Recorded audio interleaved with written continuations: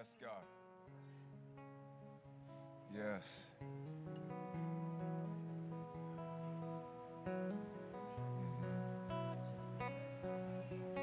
Yes. Yes. Yes. Yes. Thank you, Father.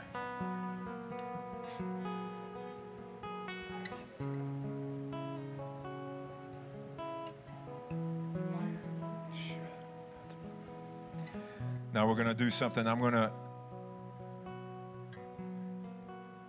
say something like he's good, and you're going to say that's my God.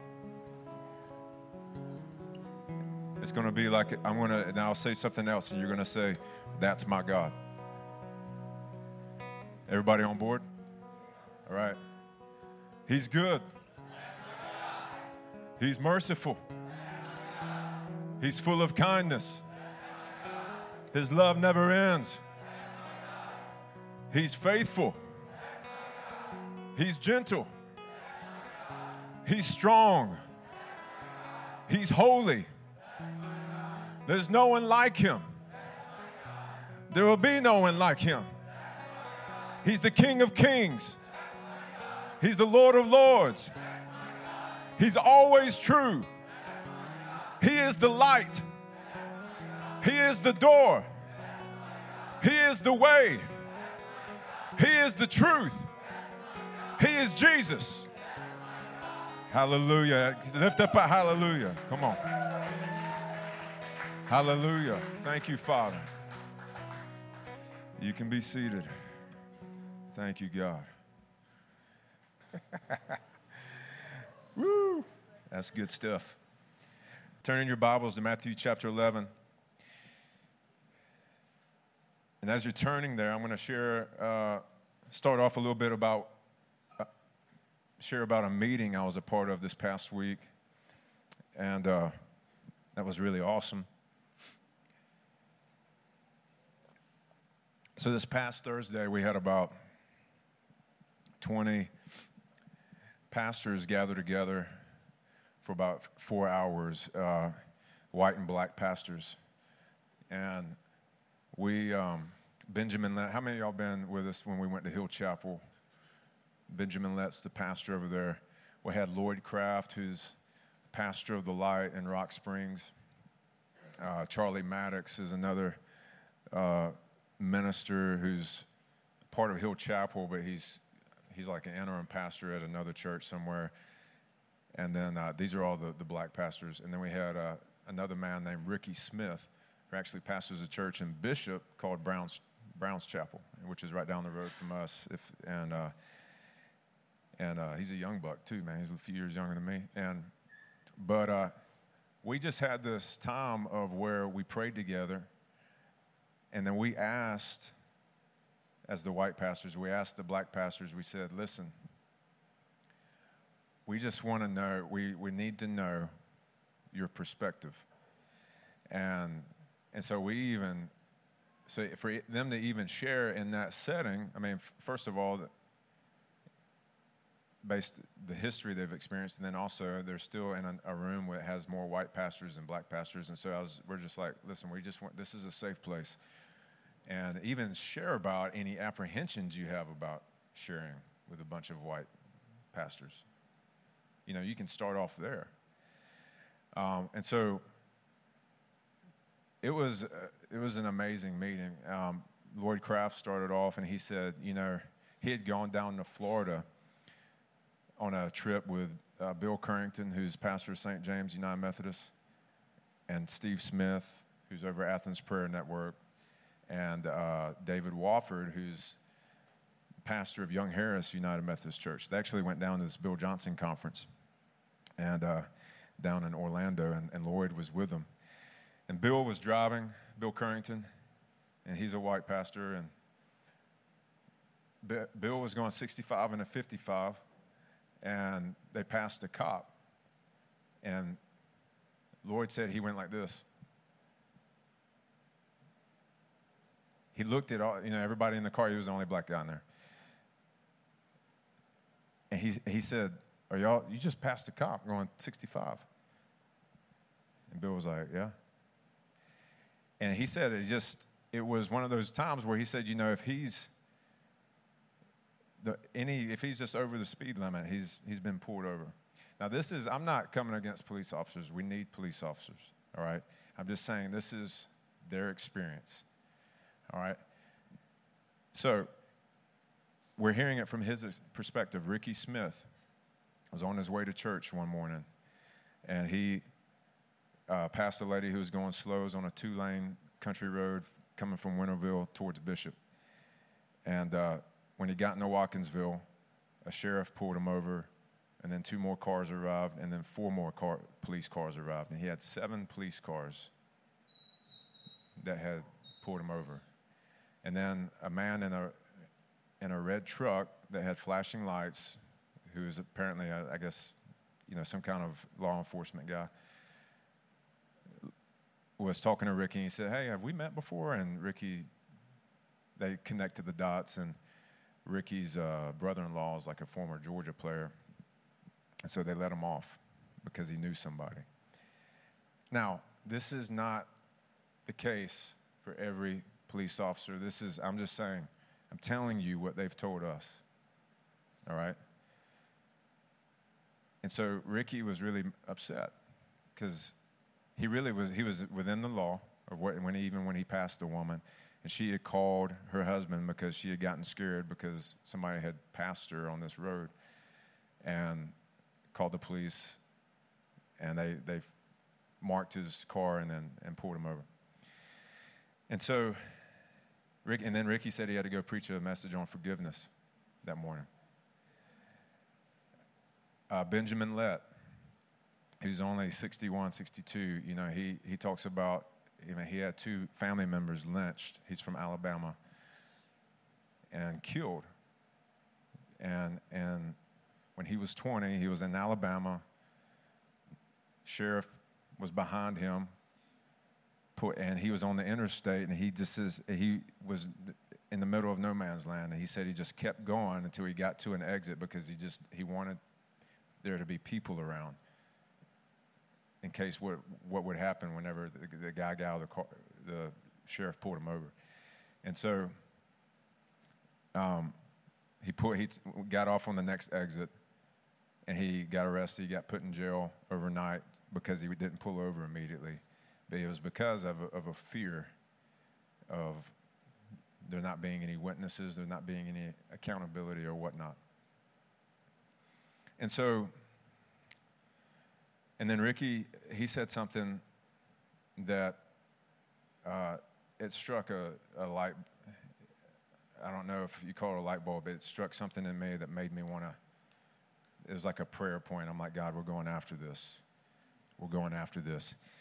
He said, whenever people, we talk about the violence on the black community in particular, and then if somebody talks about black-on-black crime being even greater, what Ricky said, he's like, it's not as much black-on-black as it is poverty on poverty. And if you go to Hong Kong, in the slums of Hong Kong, you're going to find the same thing. If you go to the slums of England, you're going to find the same thing. You go to Kenya, same thing. You go to wherever, because in those areas, there's 2 dogs and 1 bone. And I know that Jesus, it says that the kingdom of heaven, there's no lack. That he gives you everything you need for life and godliness. And so prosperity, we always live from the inside out. And so the first order of business is Jesus in those neighborhoods. But even what can come into those neighborhoods is just a different system. We need different systems to provide opportunity, to provide a way out. And I think that Christians have the answers, but we can't do it business as usual because it hasn't been working. And so it's not necessarily up to the pastors, because we're on this church mountain. So part of my heart is I want to provoke some of you to come up with some answers to change systems, to get into the government, to get into the neighborhoods, whatever it is, to be able to change these things. And the first thing that you can do if you have a friend that's black is just listen. And that's what I asked Benjamin. I was like, what's the one thing I can do? He said, it just starts with just listening. And so, and not having an agenda, not being, not trying to make them think even the way you want them to think or the way you think. And so it was really good. It was really hopeful. But you really don't know until you hear the stories. You've take a little bit of a step in their shoes just by the stories they tell you, and realize that it is different.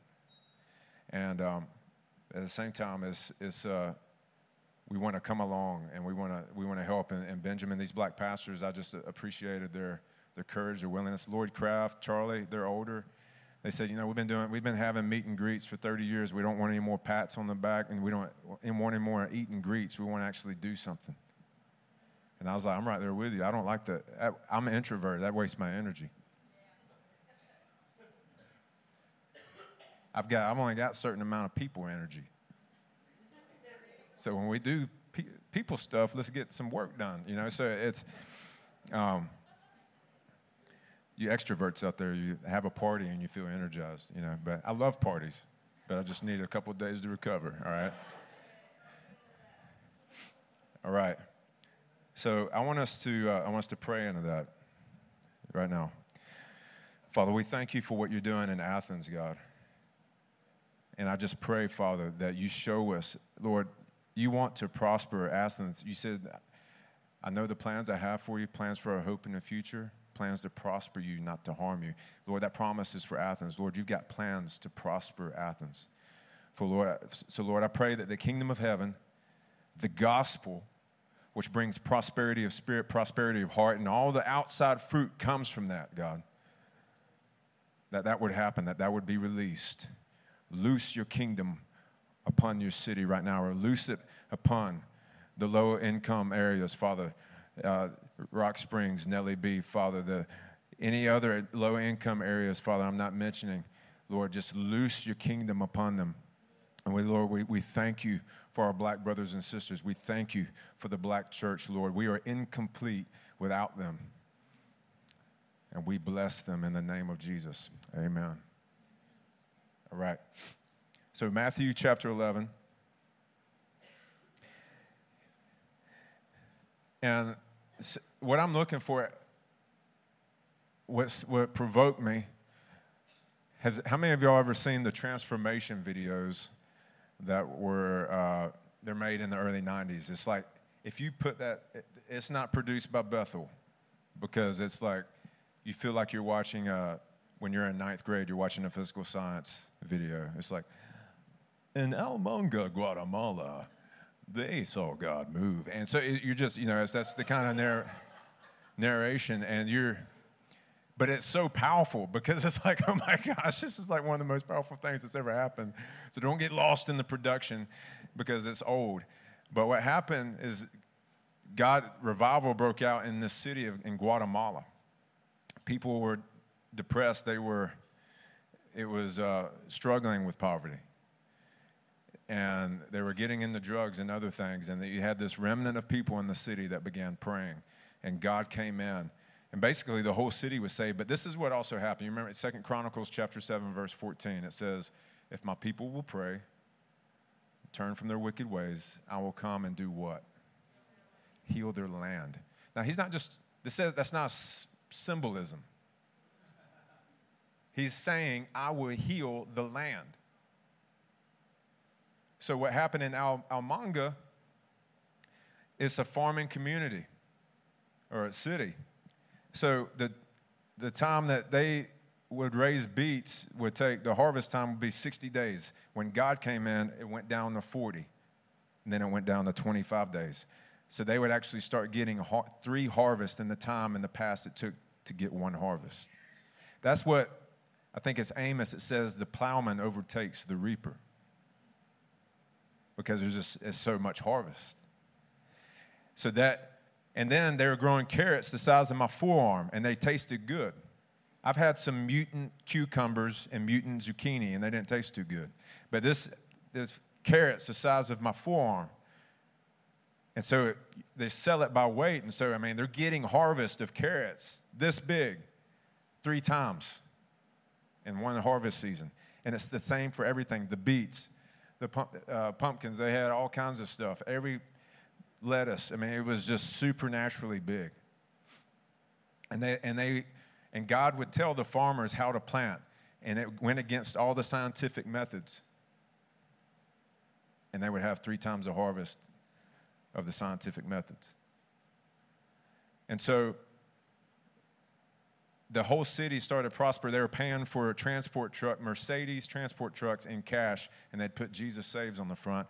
Every other city would celebrate the Day of the Dead, and they'd have a big worship party in the middle of the city where everybody came to the city and worshiped Jesus. Because he's not the God of the dead, but the God of the living. And so I'm like, yes, God, you can bring prosperity. You have the solutions. It says, I was reading this morning, it says wisdom is stored up for his godly ones. So there's wisdom that God is waiting to release to us that has the answers to these problems. It's stored up. It says you will get wisdom when you seek it. The Lord of the Flies is trying to torment me. Get behind me, Satan.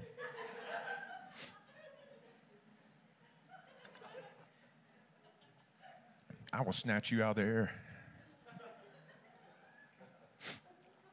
All right. Look at verse 16 in Matthew chapter 11.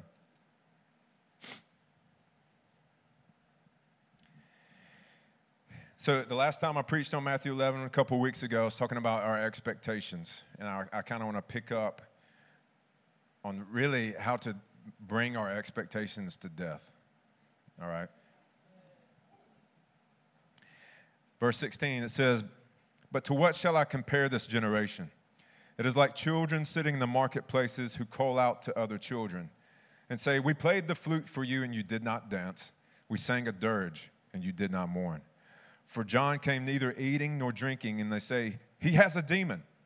The Son of Man came eating and drinking, and they say, behold, a gluttonous man and a drunkard, a friend of tax collectors and sinners, yet wisdom is vindicated by her deeds.'" And so you have this picture of one part is, hey, let's play the flute. You know, it's happy music.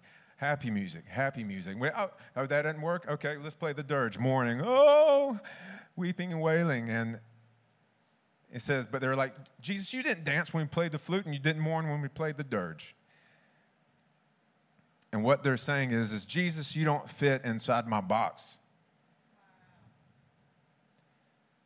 Because you cannot stuff Jesus into your paradigm. Because when he does a new thing, it's not going to fit the new thing. So sometimes we have systems, we have programs, we have boxes, we have paradigms, whatever you want to call it, and we try to stuff Jesus in there. But what he does is he does a new thing, and he says, build a system around this, around what I'm doing. So that's why church is both a structure and an organism, because it changes. It moves with God. But where the church has gotten wrong in the past, and it's so easy because it's in the carnal nature where you want that you want a formula, you want something that you can control, all that kind of stuff. But what the church has done in the past is we try to stuff Jesus into the paradigm. We're like, man, God moved in this paradigm because he's done that, because he did a new thing 30 years ago at the time, and they built a system around that, and it was wonderful. And so that must be the only way God moves, right? No. He moves a billion different ways. Infinite ways. And so when he's doing a new thing and he reveals what that thing is, then we build around that. We build around the presence. All right? And then even with that, God still looked at David and said, are you going to make me a house for me to live in? Don't you know I'm the creator of heaven and earth? I don't live in houses. But I'll honor you. I'll honor that house. Because I know your heart, David. Isn't that kind of God? Isn't he awesome to do that? He's like, listen, you can't contain me, but I know you really want what's in my heart. So yeah, I can work with that. So we never ever going to box him up. He's your undomesticated divinity. You cannot castrate God. I don't know if that's too much information or not, but so when you have an old wineskin is built around old wine. So in the past, he's poured out wine. He's had moves of his spirit. And at the time, there was new wineskins that the church put around that. But that old wineskin, when he does a new thing, when he pours out new wine, what's going to happen to the old wineskin? It's going to burst. So the new wineskin has to come with the new wine. And sometimes that's where we're like God's moving, we're trying to figure out what's the new wineskin because the old thing's not working. Like we don't know. And so it's like you're trying to find a wineskin to hold that new wine. And so we need to be like Nicodemus. So the Pharisees are the ones that are like, listen, we played the flute for you and we did the dirge, and you're still not cooperating. Now Nicodemus was a Pharisee. But what did Nicodemus do in John chapter 3? He started asking Jesus questions. And sometimes that's all God's asking us to do. Is like, God, what are you doing? What are you doing? I don't know what's going on. And because Nicodemus had this expectation, just like every other Pharisee, the Messiah was going to come. He was going to be like King David. He was going to literally rule on the throne, knock the Roman Empire out of there, be a benevolent king that was just and righteous, and even better than David.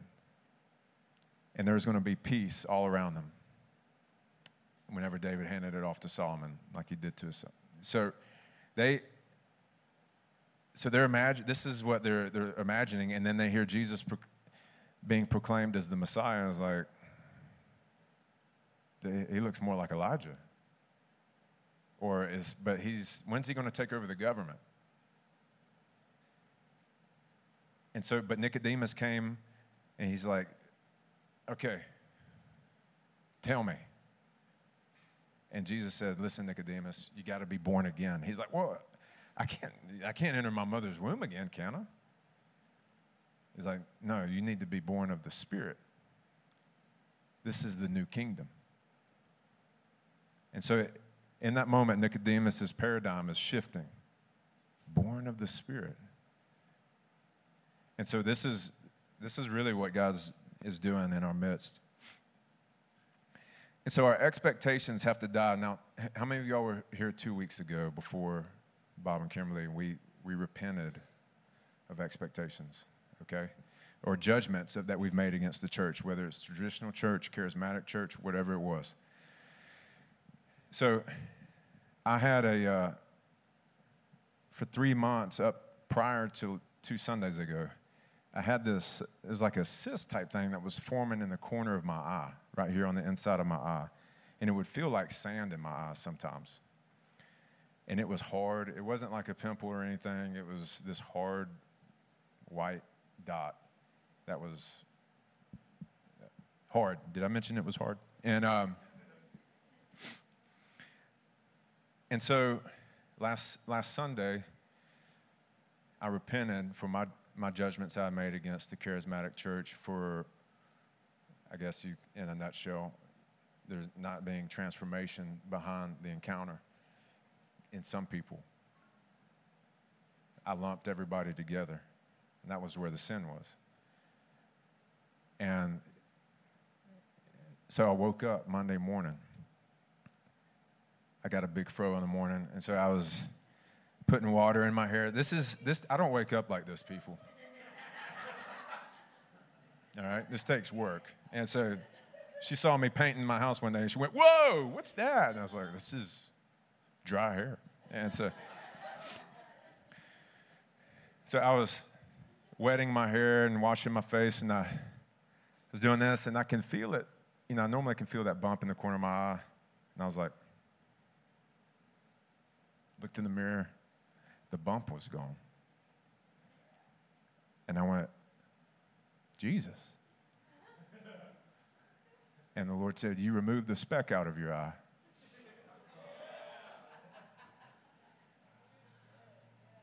I was like, come on, Jesus. Now, I had been praying for the Lord to remove that speck. But it took repentance to get it out of there. There's some things in your life that only, maybe you got to forgive somebody. Or maybe you need to repent for wronging somebody or having a judgment or whatever it is. This is the thing about judgments. You're very small. You're very finite. Your brain is like this compared to God. He is the only righteous one.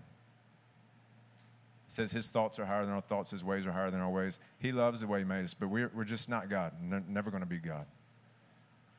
That's why he's holy. And we get to enjoy him forever, and we always discover new things about him, and even in heaven. So,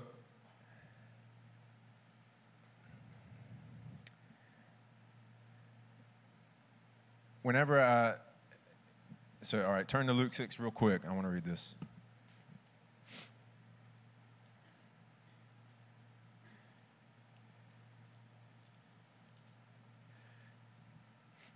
Luke 6, verse 41.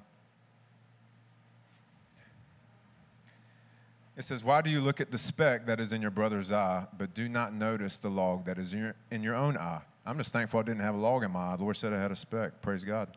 So verse 42, how can you say to your brother, let me take out the speck that is in your eye, when you yourself do not see the log that is in your own eye?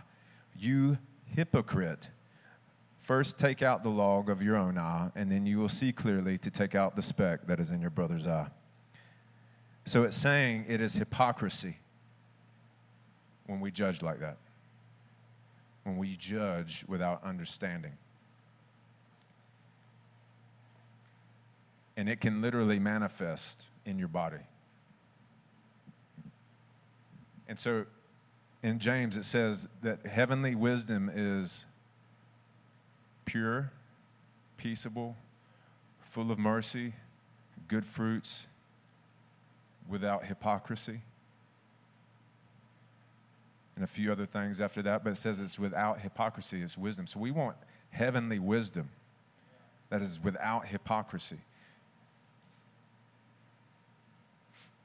That's the kind of wisdom. And it says, you read just, how many of y'all sometimes read the proverb that coincides with the calendar day? Like today you read Proverbs 2 or something like that. I do that quite often.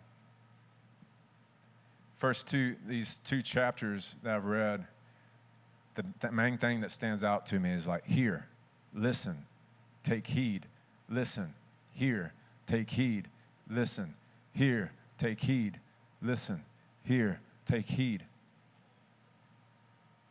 And it's establishing the foundation of wisdom. So what is the foundation of wisdom? Hear, listen, take heed, hear, listen, take heed. You listen to the one who has wisdom. There's only one. And it says it's better, a man who is wise in his own eyes, there's more hope for a fool than for him. Proverbs 26:12. A man who is wise in his own eyes, there's more hope for a fool than for him.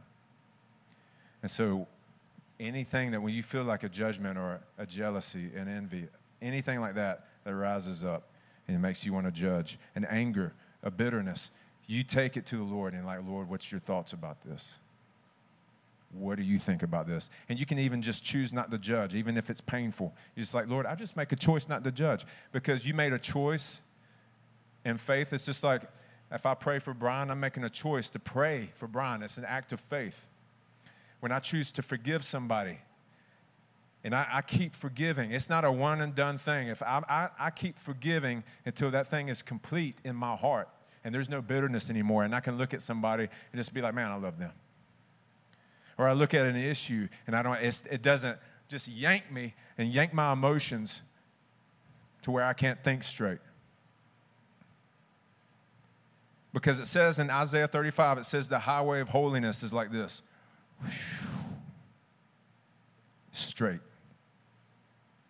And up and down, you're straight, you're on a path, face like flint, listening to the Lord.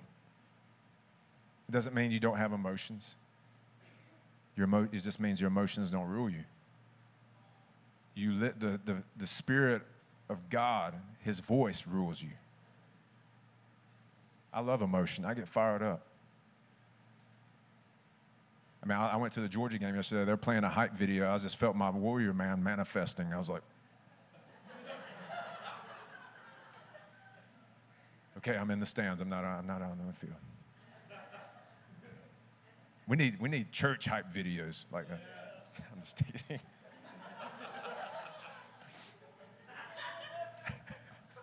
What would that look? What would that look like? Some guy doing this. Read.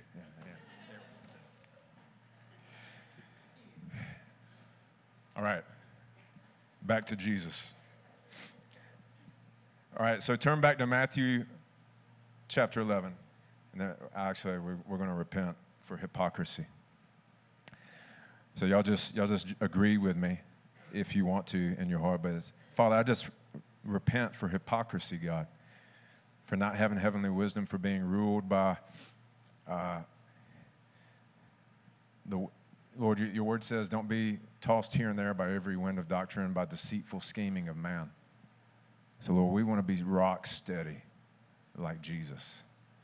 Make us like the rock of Gibraltar. Make us like the rock that has water flow out of it, just like Jesus. Forgive us for our hypocrisy. We repent, God. Bring our hypocrisy to death on the cross. And Lord, we want to be like Jesus in Isaiah 11 with the spirit of wisdom and understanding, the spirit of counsel and might, the spirit of knowledge and the fear of the Lord is upon us. And it says of Jesus that he does not judge by what his eyes see, nor make decisions by what his ears hear, but he delights himself in the fear of the Lord. So, Lord, we want to delight ourselves in the fear of the Lord and not make decisions by what our ears hear, but what our carnal eyes see, Father, but we want to make it based upon the voice of God. Give us listening ears, a listening heart like Solomon prayed for. Give us wisdom, supernatural wisdom, Father, in Jesus' name. Amen.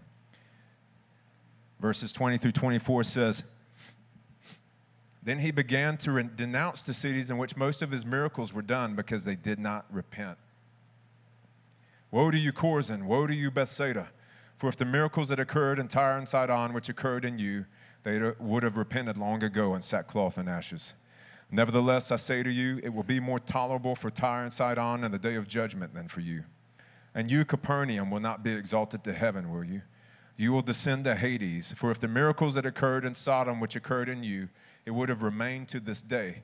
Nevertheless, I say to you that it will be more tolerable for the land of Sodom in the day of judgment than for you. And so,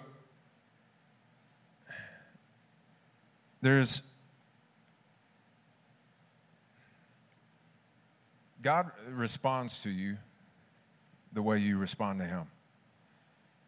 There's a psalm that says, to the crooked, you show yourself crooked. To the straight, you show yourself straight. To the righteous, you show yourself righteous. And what it's talking about is you have a filter. You have a filter of what God looks like. And right here, where he's declaring the woes, These are stiff consequences. They're stiff, but they're for stiff-necked people. Stiff consequences for stiff-necked people. When you are teachable, you're moldable, you're flexible, he doesn't have to come that way. When you have a listening ear, he doesn't have to come like that. But if you're going to do it your way, if you're going to do it in rebellion, he's a loving father, so he'll wake you up. It's not that he wishes. As a parent, it's not fun to give your child a spanking. You do not want to do that. This is no fun.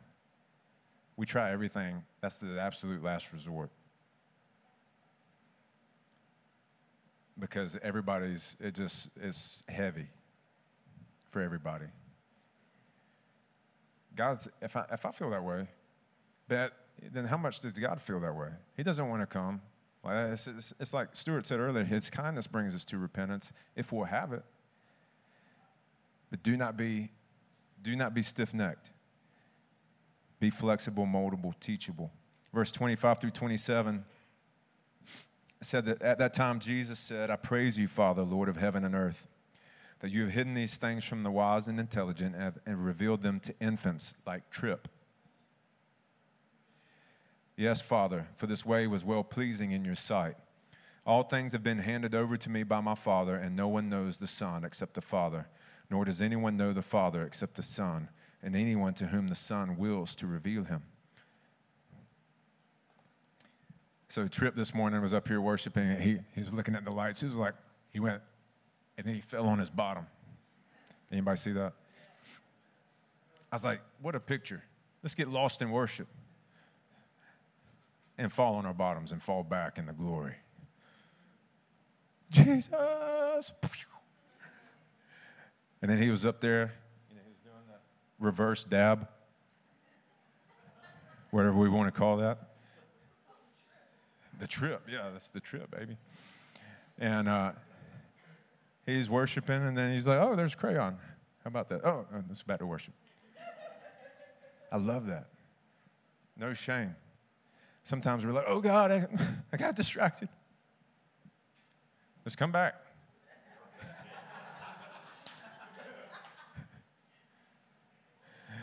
You're trying to listen to the Lord in your quiet time. Like, oh, I'm thinking about school, or I'm thinking about this. Just come back. God's not like, man, listen, you can't make your mind a blank slate right now.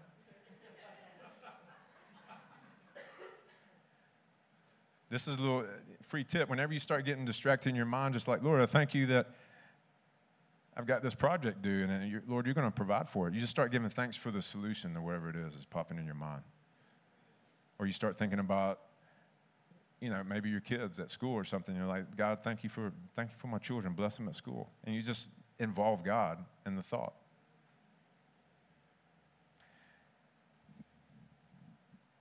Verses 25 through 27. 28 through 30, not 25 through 27. It says, come to me, all who are weary and heavy laden, and I will give you rest. Take my yoke upon you and learn from me, for I am gentle and humble in heart, and you will find rest for your souls. For my yoke is easy and my burden is light. Now, this is a famous scripture. A lot of people we've heard probably many times before. But Jesus is painting this picture of you getting rid of a heavy yoke and you taking his yoke that's light and easy.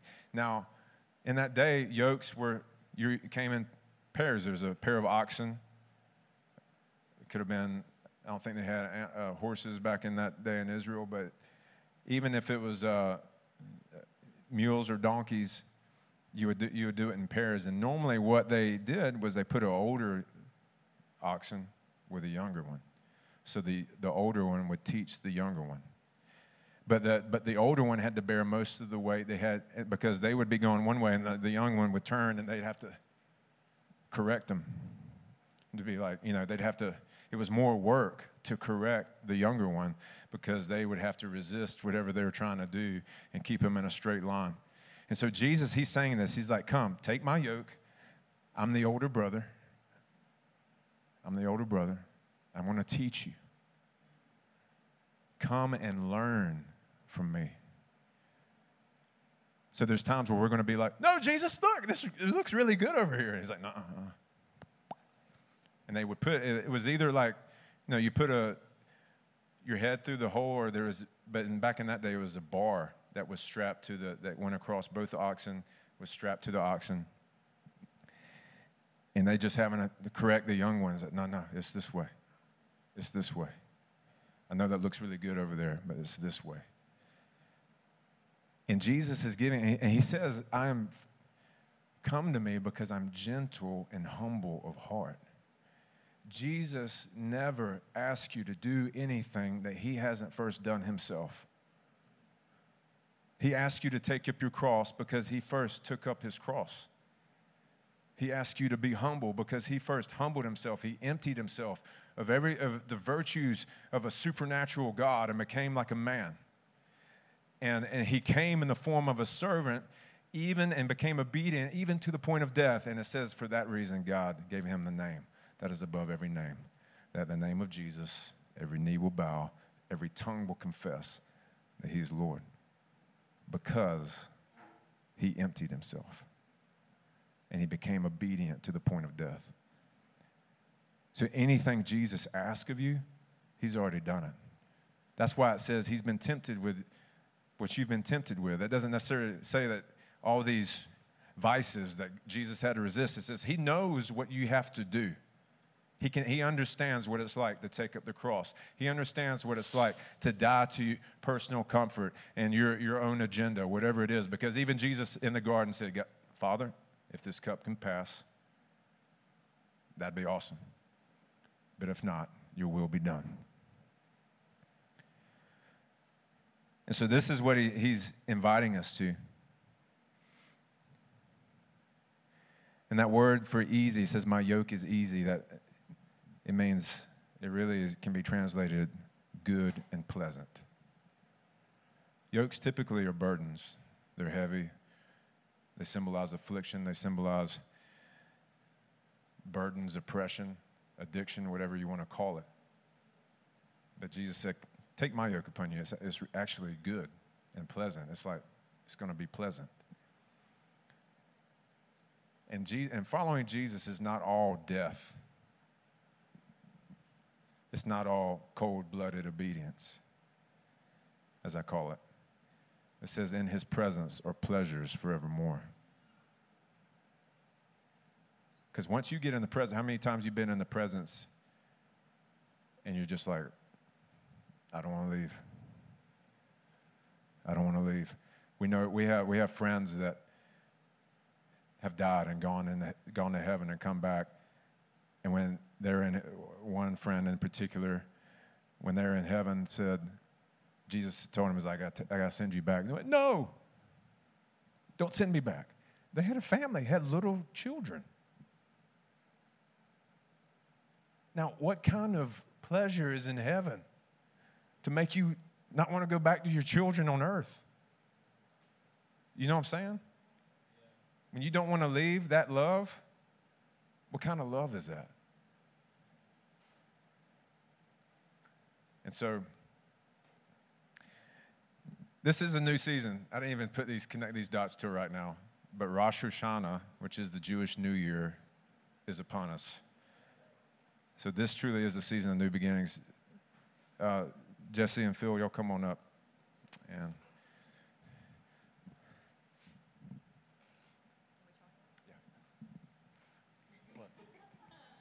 he gave us a microphone. Oh yeah. So tonight sundown starts Rosh Hashanah, which is a new year in Israel. So if you were in Israel tonight and tomorrow, you'd hear shofars being blown nonstop. It's also called Yom Teruah, which is the day of the blowing, day of trumpets in Leviticus 23. So it is a biblical festival as well. It starts it's the first day of the 10 days of awe.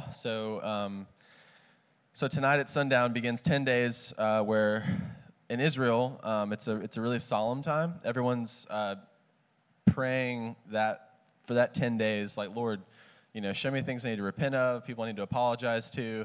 It's kind of the 10 days of like reconciliation, repentance, leading up to Yom Kippur, which is the Day of Atonement, which in the ancient days was the one day a year the high priest could go in the Holy of Holies, make atonement for the nation of Israel.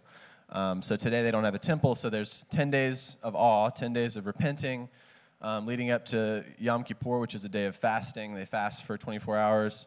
And then 5 days after that starts the Feast of Tabernacles, which is the most joyous festival in the entire year. 7 days long, people camp out, they eat together, they party together for 8 days actually.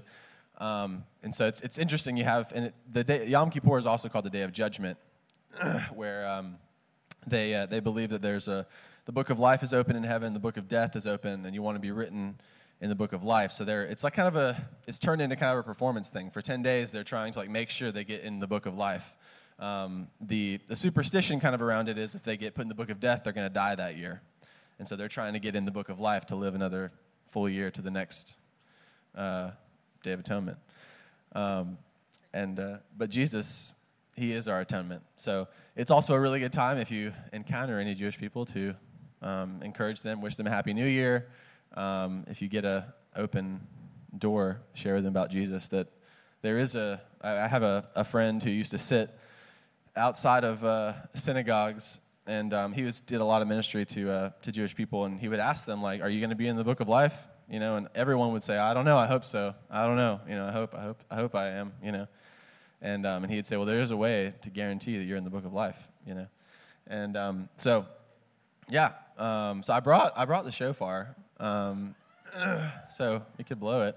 We also have some, so there's a traditional food that's eaten on Rosh Hashanah to wish, it's kind of like we want this new year to be sweet sort of thing. So they eat apples and honey, and so we actually brought some apples and honey. So as you guys are going out today, if you guys want to try, I'd never had apples and honey before. I started learning about a lot of the Jewish roots of the faith. Apples and honey is really good. It's like super, super sweet. So if you like sweet stuff, it's kind of like healthy candy, So we'll have that in the back. And as you go out, we'll have a little table with some honey and apples. And you guys want me to blow the shofar? I can blow the shofar.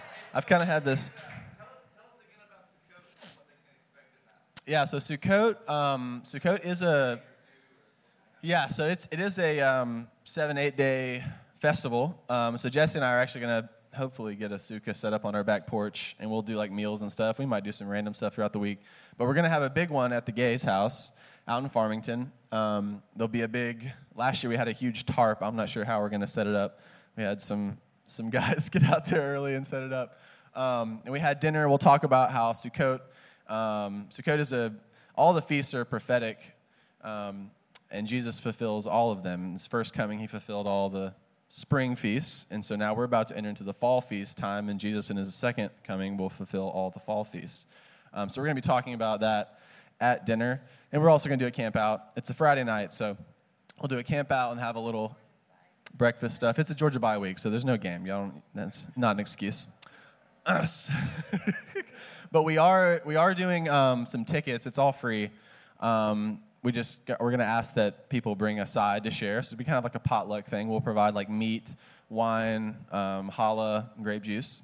But you can get tickets at picketic.com/Sukkot. Jesse is going to send it out in the announcement emails. But there's some more details on there about what to expect, kind of what it's going to look like. And and the tickets are free. So it just kind of helps us get a head count, who's coming, especially for the camp. There's 2 different tickets. There's like a Friday night and then a Friday night camp out. I just totally lost my train of thought.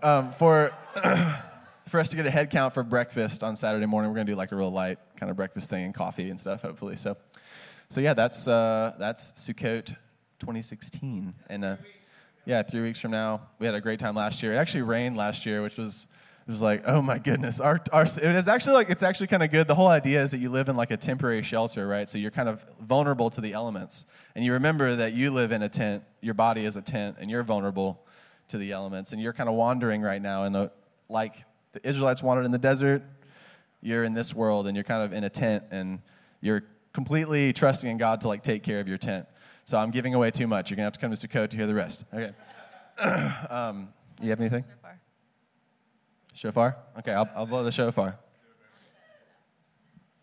This is ringing in a new year, also a new season, where God's doing He's doing a new thing, and we're saying, God, do whatever. We'll build around you.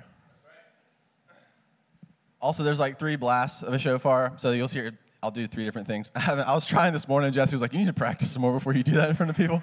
I was like, "Oh, I kind of got stuff he knows." But there's the shevarim. There's like 3 kind of like kind of medium blasts, and then there's the tekiah, which is kind of like this staccato blast, and then there's the teruah, I believe it is, which is a long blast. So at the end, I'm gonna try to hold it as long as I can. All right. We can yell after the. You can just yell at the end if you want. Go Jericho style if you want to do that. After the long blast, yeah, everybody just raise a shout. That's cool. All right, so after the long blast at the end, we're going to yell Jesus at the top of our lungs, the name above every name, right?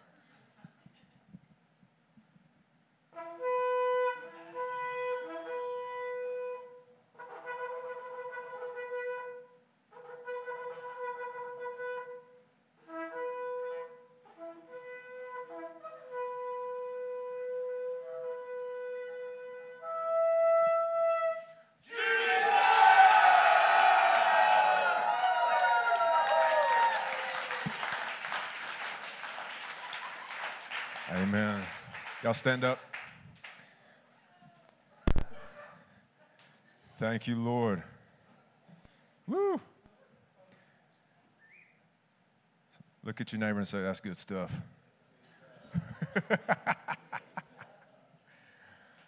Now look at your neighbor and say, I release joy into your heart right now.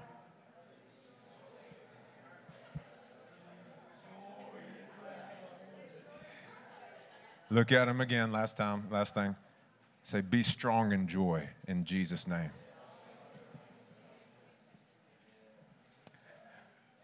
All right. Bless you guys.